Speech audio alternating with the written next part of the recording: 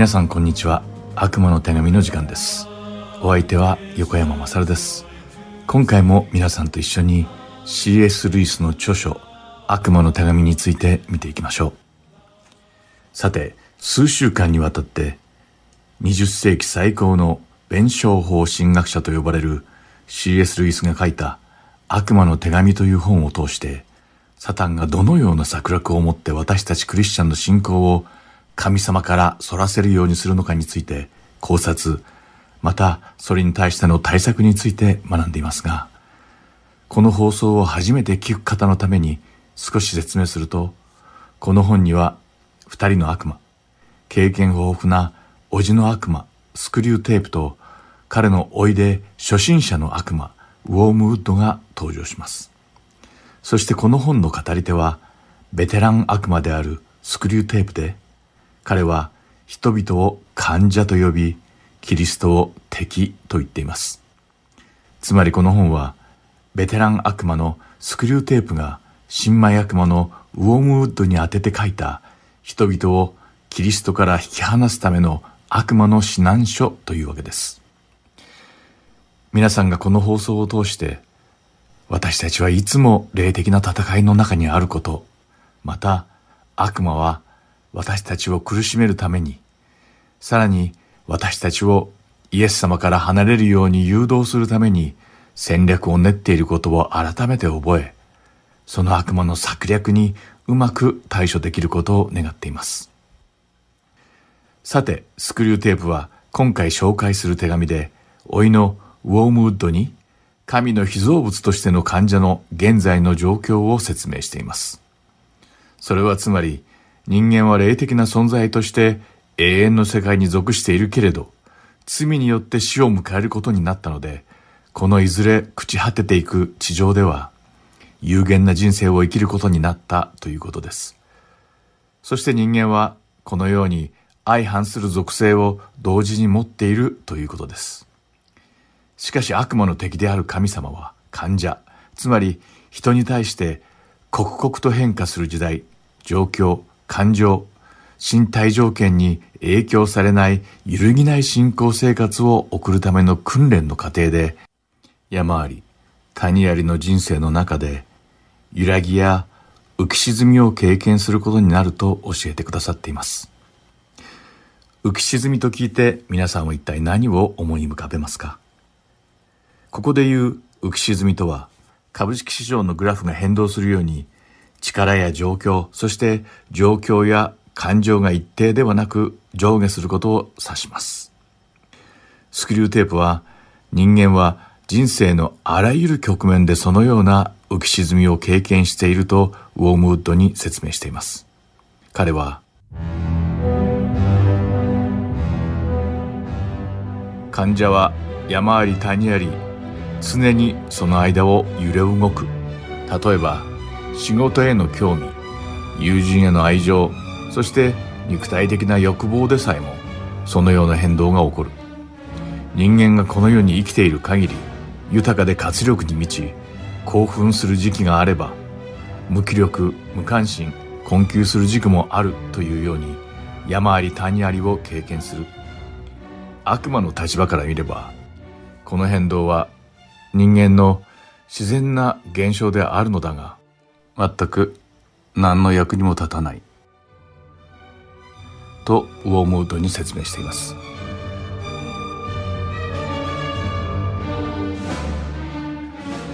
つまりスクリューテープは、すべての人間の自然な現象が浮き沈みの過程だと言いますが、では私たちクリスチャンはどうなのでしょうか？どんなに一生懸命信仰生活を送っていても、浮き沈みを経験しない人はいないと言っていいでしょう。主に初めて会った時の感激と情熱、主に忠誠を尽くそうと意志を固め、何事にも感謝し、満ち足りた恵みの中にいる時もあれば、なんだか以前と違ってどんな言葉にも感謝や感動ができず、伝道や奉仕から心が離れてしまうことがあったり、何に対しても無気力で無関心な気分に陥ったりすることもあります。私の知人はそのような人生の大きな浮き沈みを感じて、ある日、聖霊が自分を去られたのではないかという疑いが起きてしまい、ある牧師にアドバイスを求めたことがあったそうです。するとその牧師は、聖霊は人間のように来ては去って、来ては去ってというようなことはなさいません。聖霊はいつも私たちの中に内在してくださって、私たちに自分の霊的な状態を自覚させてくださるお方なのです。人には誰にでもそのような浮き沈みがありますが、それをグラフで頭の中に描いてみましょう。グラフの横軸は時間の経過、そして縦軸が自分のクリスチャンとしての成長の度合いと見ると、遠くから見るとグラフの線は上昇曲線なのです。でもそれをよく拡大してみると、その線は少しずつ上下に細かくぶれている上昇曲線なのです。と答えだと言います。彼女はその牧師に言われたように、頭の中でグラフを書いてみた瞬間、抱えていた心配や失望感が霧が晴れたようにスーッと消えたと言っていました。このように浮き沈みを経験するのはごく自然な現象なので、それがおかしいものとして受け止めて挫折したり、自分を非難したりする必要はないのです。そのような不調の時は、自分の気持ちが不安定になり、信仰が弱いと感じてしまいます。そしてそのような時に、挫折したり、自分を責めたり、自暴自棄になったりすれば、それこそ悪魔の思うツボなのです。人間のそのような姿こそ、サタンの格好の餌食なのです。続いてスクリューテープは、刻々と変化する状況の中でも、患者を揺るぎない信仰の人に変えてしまう悪魔の敵、イエス様の戦略をもう一度説明します。それは先に述べた谷を越えることなのです。スクリューテープによると、敵であるキリストは人間の魂を自分のものとして確保するために、その人間を頂上に置くことはせずに、逆に谷底に置くと言います。そして敵であるキリストが特に大切にする人間は、誰よりも長い間深い谷を通過しなければならなかったというのです。実はこれは私たちもよく知っている事実ではないでしょうか。アブラハム、イサク、ヤコブ、ヨセフ、モーセ、ダビデ、ダニエル、パウロなど、神様に選ばれた人間たちは全員が困難な谷を歩かなければなりませんでした。私たちクリスチャンは険しい谷を歩きながら、神様が一体誰であるのか、そして神様にとって私たちはどのような存在であるのかを悟り、やがて主だけに頼る段階に進んでいくのです。その反対に悪魔は患者を小さな変化を受けただけでも簡単に揺れ動いてしまう人間として、つまり簡単に信仰が揺らぎ、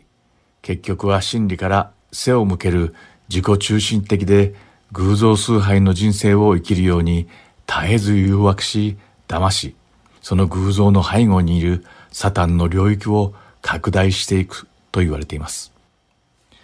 しかしイエス様は人間の意志を抵抗できない力で制圧したり、意志や考えを無視したりして、